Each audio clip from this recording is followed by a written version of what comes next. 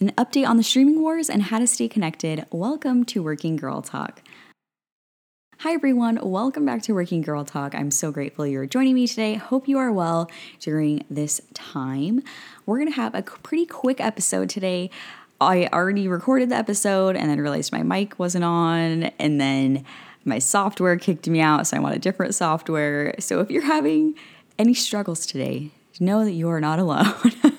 But really want to get this out there still and not have to skip a week and get some inspo and positivity. So welcome to a bite-sized version episode today where we're just going to be talking about some ways to connect online, because I know that's something super important right now.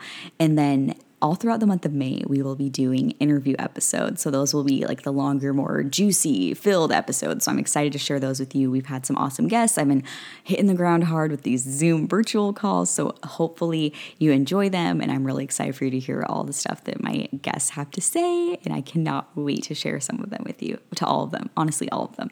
So let's dive right into this week's news. First up, Search Engine Journal. In a more strange update to Google, they released that Google is now letting users know when the results they're seeing are lower than average quality. So Google's trying to be transparent with us, I guess. So if you type something and Google is not quite able to match the search to the relevant results, it will now give you a little disclaimer at the top saying it looks like there aren't great matches for your search. And for some queries, if it has a suggestion for you to get better results, it will tell you. So in the example Google provided, it said, try using words that appear on the page you're looking for. For example, cake recipes instead of how to make a cake. So Google is trying to help us out. I don't know how to feel about it exactly. I feel like it's kind of like weird, like Google, don't tell me what to do. But if it's a better search experience, maybe it'll be good. So we'll see. Next up, TechCrunch. Facebook introduced this week a new feature that is aiming to make it easier to see who's behind a post published across Facebook and Instagram. So they said they will now display the location of the Facebook page or the Instagram account with a large audience on every single post it shares, so the end users have a better understanding of how reliable and authentic the account is. So they are going to be rolling this out to increase overall transparency, but it will initially launch in the US only. They did show a picture example, and it just says like posted from Brazil or published from Brazil, or this account is from Brazil, something like that. But you'll now know where the account is, which typically I think people say where they are anyway. But I think it's kind of cool. Like maybe, so then I guess you'll be able to see if somebody's lying about where they are. So cool. We'll see how that looks. Always interesting to see a new update. Next story. I wanted to talk about the streaming wars, get you guys a good streaming update, because this is something I've talked about a lot, but I haven't talked about it in a while. So let's talk about the streaming wars. So first up, let's talk Netflix. So Netflix has added in a report released by The Verge this past week, Netflix has added 15.8 million subscribers, more than double the 7.2 million they were expecting. Netflix now has 182 million subscribers worldwide, but they did also release a letter to stakeholders about a tough road ahead, possibly. So maybe not this year, but for the next fiscal year, maybe some downwards, things like that, just because it is such a strange time. But as of right now, they are growing like crazy. And also on that note, The Verge also released this interesting article that Netflix is actually confident enough for content to last all throughout 2020 without having to move around anything. And the company's chief content officer, Ted Sarandos, said, our 2020 slate of series and films are largely shot and are in post-production stages in locations all over the world. And we're actually pretty deep into our 2021 slate. We don't anticipate moving the schedule around much, and certainly not in 2020. So pretty cool. I think it's pretty cool that Netflix does work so far ahead, and that's actually something that makes them different, because they release seasons all at once, they kind of have to work ahead. So they get seasons all at once. They're not dragging it out. So it actually worked out pretty good for them right now when studios are closed. You can't really go film things. So it actually worked out for them, and they said they'll have content for us all throughout the year. So that's pretty good. And then depending on how long this lasts, hopefully not the whole year, we can get some new content stuff for 2021 too. But I thought that was an interesting thing to know. And I think we're really lucky that we do have these like streaming services that do get to work so far ahead in advance. And last but not least, on the Netflix front, Tiger King has already been one of Netflix's most viral shows. And it's now one of the biggest. So it's now tied with the third season of Stranger Things as the most watched show on Netflix. So they did note in this letter to shareholders that Tiger King was watched by more than 64 million households in its first 4 weeks. It's always interesting to hear stats from Netflix because they're very tight-lipped about things. But they did have, in the article, they did have another piece of good trivia about the most watched show on Netflix. You ready for it? Dun, dun, dun, dun. The Witcher was watched by 76 million households, making it the most watched first season of television ever for Netflix. I've never seen it. I'm more of like a comedy gal, but there you go, most watched show, so maybe it's pretty good. Maybe we'll have to watch. On the Disney Plus front, The Verge reported that Disney Plus has surpassed 50 million subscribers, up more than 22 million since they released stats 2 months ago. So pretty big increase in the past 2 months. And this can be attributed to they did release internationally. So now UK, India, Germany, Italy, Spain, Austria, a lot more places have Disney Plus. And a content update from Disney Plus on Star Wars Day, May 4th, they will be releasing a new show that is kind of like a docu-series about the making of the Mandalorian series. So if you're really into Star Wars, if you're really into Mandalorian, that could be a good time.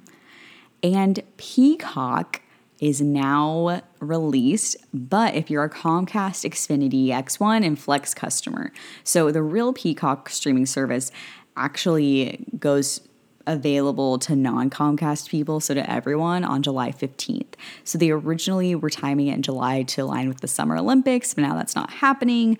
So we'll see what else they do to kind of like celebrate the launch for it and kind of entice people to join. So, and Comcast and NBC Universal are partnering on this, as we know. So the Peacock, kind of like that NBC Peacock logo, all that good stuff in one place. And something I thought was interesting that the article pointed out is that Comcast, just because they're getting into the streaming game, doesn't mean the company is pivoting away from cable. So get you a company that can do both. So that's what they're going to be doing. So at the end of the day, they still want people to sign up for cable, and that's how they profit. But the streaming service, they're looking more of it as like an add-on. And I believe this is the one that The Office will eventually go to when Netflix's deal with them is up, which is so sad because I don't know. We'll see. I don't really know anything about Peacock as a streaming service, so maybe there's some good stuff on there. I have no idea, but if all the NBC shows like The Office and Parks and Rec go on there, that is pretty enticing.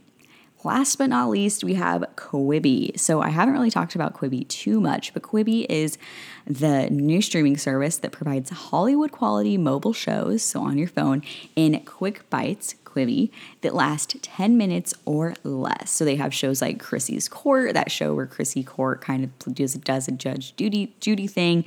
They have that show with Tyler Cameron making the fancy dog houses. So there is some like fun stuff on there. I don't know, because at first I'm like, I don't know if I'd pay for something like that, but that's kind of like YouTube. I mean, YouTube videos, like 10 minutes or less, but I mean, I guess I don't pay for YouTube. So I don't know, something interesting to think about. If you end up joining Quibi, let me know. I think they are doing a free trial right now. But on their day of their first release, like at their launch earlier this month, they did have a crash, so that kind of set them back a little bit. But they're not the first ones to have that happen. Disney Plus crashed on its first day too, so still there's ways to bounce back, and I think they are. So they have like a lot of like famous people in the shows on their platform, so I'm sure they'll do well. And let's dive into our Working Girl topic of the week in this little bite-sized episode of Working Girl Talk. Staying connected virtually, it's super important and something we really need to be mindful of right now because it's super easy to just get into your house huddle, into that TV mode, and not talk to anyone, which is not healthy and it's not good. So you really need to remember to stay connected to people. And luckily, there are a variety of ways that we can do that, thankfully. So I'm going to go over some tech tools and then some actual communities that you can be a part of. So tech tool wise, we all know FaceTime and Zoom. Those are great tools that I just wanted to bring up because I didn't realize, I thought everyone was using Zoom, but I actually talked to someone the other day who was like, oh, I actually don't know how to use Zoom. That's not my thing. But Zoom's actually a great tool if you are wanting to maybe host like a group chat that FaceTime can't, like there's not enough people for. So make sure to schedule stuff like that into your daily routine or kind of act to that sense of normalcy. So if you originally were going to go out to dinner with a friend, call them during dinner, something like that, just so you can stay connected. But another app that's really cool is called House Party. A friend introduced that to me, and it's kind of like FaceTime, but you can do it with multiple people. And there are games on there that you can play. So you can play like heads up while you're talking to each other, and you can draw, send emojis. Like it's just a lot more interactive. And then Slack. Slack has been something that my work uses. It's kind of like an instant messaging tool if you don't know, but it's been super helpful to stay updated work-wise, but also just connected on like a connection level. And it's been super fun. You can send gifts on there. And just like if you are using Slack for work, just make sure to check in on your coworkers. Hey, how are you doing today? It doesn't have to just be work stuff. Just make sure to check in on people too. And last but not least, on the tech front, I think I keep saying last but not least today. On the tech front, there is a cool extension. If you have an iPhone, in your iMessage keyboard, you can get a gaming little app. So you know that top of the keyboard where it has like the GIF sign, it has like the Apple Pay sign, all those like little icons. You can do a gaming one there too from Arcade Pigeon. So look that up and that'll explain the whole process. But basically you can text people games. So you can like text somebody like, and it's text. So it can be somebody in another state, all that good stuff, and play games with them. So there's like a basketball one and anagrams one. Like it's pretty fun, and you can play Crazy Eights on there. My family, we've been playing a game of Crazy Eights. So if you really like need something to do or want to feel connected to people, it feels like you're playing a game in the same room. So it's pretty fun. And never thought I'd say that because I'm not a gamer person, but it's a good time. And let's talk about the community side of things. So luckily in the social media era, I know we have our ups and downs with social media, but I've actually noticed I am feeling more connected to my community and to other communities on social media because I'm taking that extra effort. It's like I want to talk to people now. Not that I didn't before, but like you feel like so like, oh, I want to talk to people. So you're commenting more. At least I noticed I am. Or if somebody has a funny story, I'll actually respond and then it turns into a conversation. So I think that has been really cool. So if you aren't doing that, try to do that. And I think you'll see like how much more people are willing to connect and bond over things now and just to have this community on social media. So don't write social media off right now, but also be sure to be mindful of who you're following and what you're consuming, all that good stuff. But there are some cool communities out there that I wanted to shout out. So formerly Dames Collective, they now have rebranded to Level. So they have different chapters all over the United States that are like women's networking groups. And each month they have a speaker and networking events. But with all this digital stuff, they actually have moved their events to a digital online platform, which is pretty cool. So search Level. There's like Level Phoenix, Level San Diego, all that. But because it's digital, you can probably get in on some of their more general ones too and attend these cool sessions with like fabulous women speakers and networking opportunities, but all from a virtual standpoint. So you can still stay connected, but also like staying safe in your house.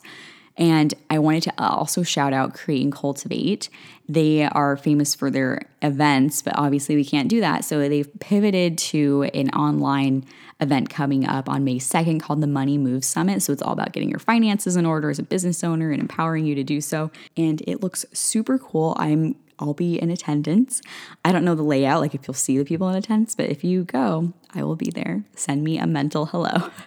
And it'll be pretty cool because it's all digital, but just things like that. And they also have a membership you can sign up for that you do get more like community items from them and stuff like that. But there are communities out there pivoting to digital environments. So if it's hard to point out exactly ones because I know we're all in different locations, but just look it up because your local bar studio, your local cycle studio, like all the places like that where they have classes, most of them are pivoting to offering virtual classes, which that's awesome because it keeps your body healthy and your mind because you're seeing people and interacting.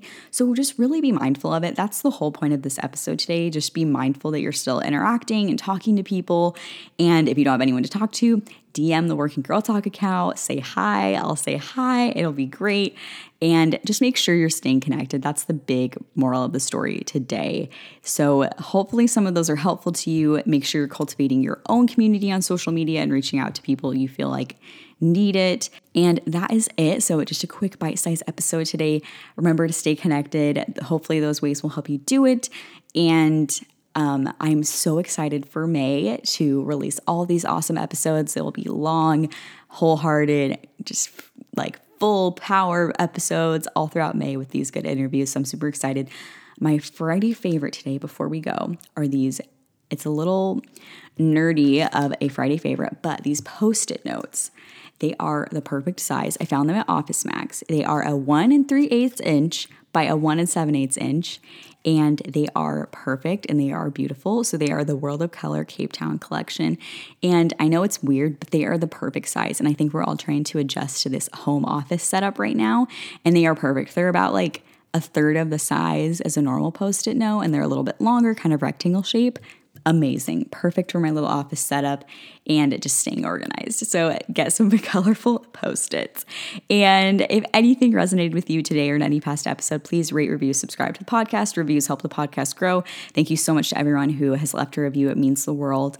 And I'm super excited to launch into our May full of interviews. Thank you so much. I will see you next week.